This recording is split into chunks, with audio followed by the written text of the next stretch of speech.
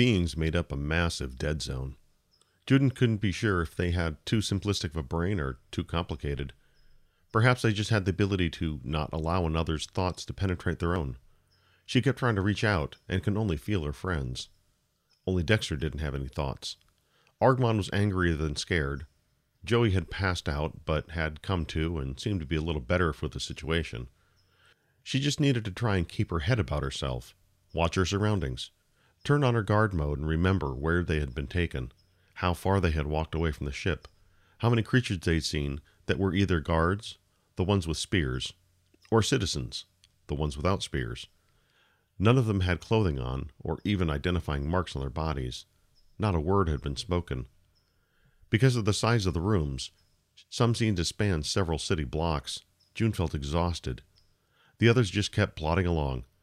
Even though she had worked out often enough, it hadn't been enough to give her the endurance for this long walk. Even though they remained silent, the guards appeared to at least understand their prisoners didn't have the speed to go much faster. Each guard had the same yellowish skin and undulating underside that provided their locomotion, but June couldn't help but feel there was something different about each. Perhaps it was the eyes, or slightly different shading of skin. She couldn't be sure, but each certainly felt different. She just wanted to know where they were being taken. For all this walking to stop, everything appearing oversized, from the rooms to the statues to their captors to the simple floor tiles, made her feel tiny and insignificant. She couldn't help but think about Vic. Without knowing exactly what was wrong with him, she couldn't be sure how long he would spend in the medical pod. Judging on how he had reacted, it almost seemed like he was having a heart attack and just denying it. Hopefully nothing serious had gone wrong and he'd finally been patched up and would now be able to look for them. By now he would have figured out that they were no longer on the ship and didn't have any means of communication. If he were smart, he'd just surrender and be taken wherever they had been taken. Either way, he'd show up, mad as ever. The crew finally emerged into a massive chamber. She thought the rooms before were large. This one dwarfed them all. The ceiling was so high, she thought she might see cloud formations, but instead, only slits allowed the lights from the planet's center star to shine. This gave her a moment of vertigo to realize they were standing on the inside of a planet and looking towards its center. Not seeing the sky had prevented her from thinking about that. This room forced her to remember, and she reached out for Joey's hand. He also stared up through the slit at the sky. It's too big. If we fell, we would pass all the way to the other side of the planet. Joey's fear was beyond hers. He could barely walk, yet continued to put one foot in front of the other, making his way along. Dexter and Argmon exchanged few words, but they both appeared more upset about being here than frightened. She wanted to ask how common a planet like this might be, but knew no one would have an answer for that. The two rear guards stopped just inside the door and slammed the butts of their spears on the tile floor. The deep clang was followed by a tone that she felt, not heard. It was almost as if the bones of her body vibrated. The tone from behind them was followed by a similar tone from in front of them. The two guards in front continued to lead them along until they arrived at what June could only describe as a throne. The white pillars that lined the room were as large as redwoods, and nearly as tall. White stairs rose to a platform with smaller pillars holding up a lattice pergola. She thought they should be seeing someone up there, but couldn't make anything out. Putting their spears on the ground and turning to the side, the final two guards turned to the side. One pointed out with an appendage to the stairs. "This isn't going to be easy," Joey said as he looked up at the mountain of stairs. "Eep, eep, eep." Dexter started hopping up the stairs, with Argmon close behind, using his arms to help him ascend the stairs. The two were racing to see who can get to the top first. She hated both of them. "We're not going to get to the top of these if we don't start." Joey squeezed her hand. She hated it when he tried to be supportive. She'd gotten used to being the one to keep him reassured. She was just glad it was his real hand she held. "Come on, let's see what's up there. Dexter and Argmon aren't the only ones that can run up there." It was June's turn to take the lead. One step at a time, and the mountains started to fall away. She started to count them, but when the burn in her legs became too much, she stopped. The stairs were bigger than normal stairs, and based on the physiology of their captors, decorative. Joey felt as if he were having similar thoughts, and he pulled her to a stop.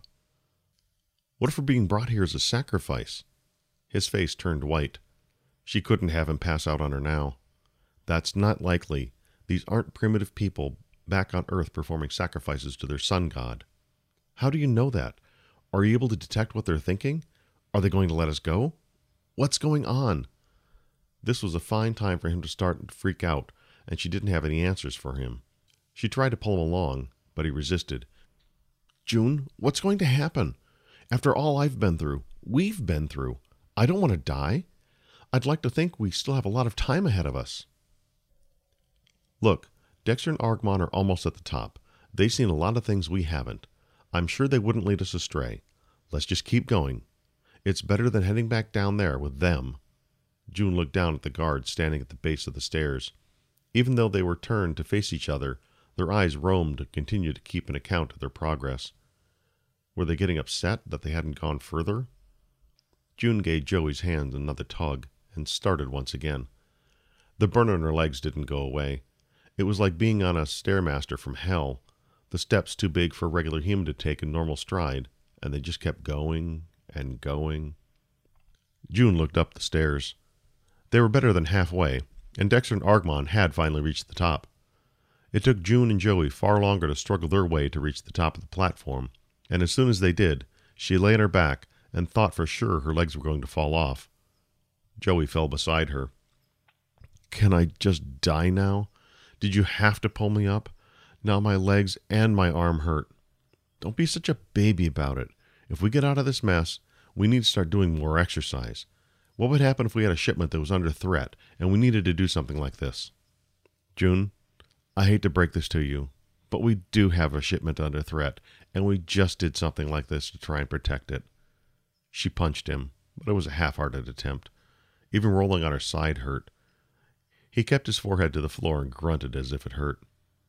June knew they had to keep moving. They were here for some reason, and they needed to figure out why sooner rather than later. We need to get up and find Dexter and Argmon. Did you see them when we got to the top? Joey lifted his head and rested his chin on the floor. This thing is huge. I didn't ask how big it was. I asked if you saw our shipmates. June struggled to roll over and put her arm around Joey's waist. The platform spread out before them. Looking at this level, it appeared perfectly flat and could have gone on for miles. She sighed and looked back and forth across its length. It was flat, but where were Dexter and Argmon? The two didn't appear to be anywhere in sight. She tried to shake off the rubbery feeling on her legs and got up. Joey, I don't see them. Get up. Quit rolling around like a baby. This is serious. There was a slight depression in the platform that started about 100 feet in.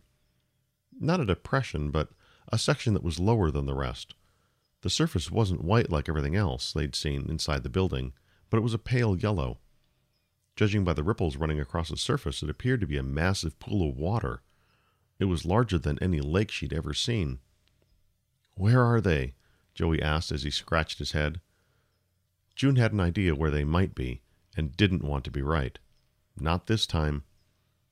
Other than pillars holding up the pergola, nothing else sat on the platform.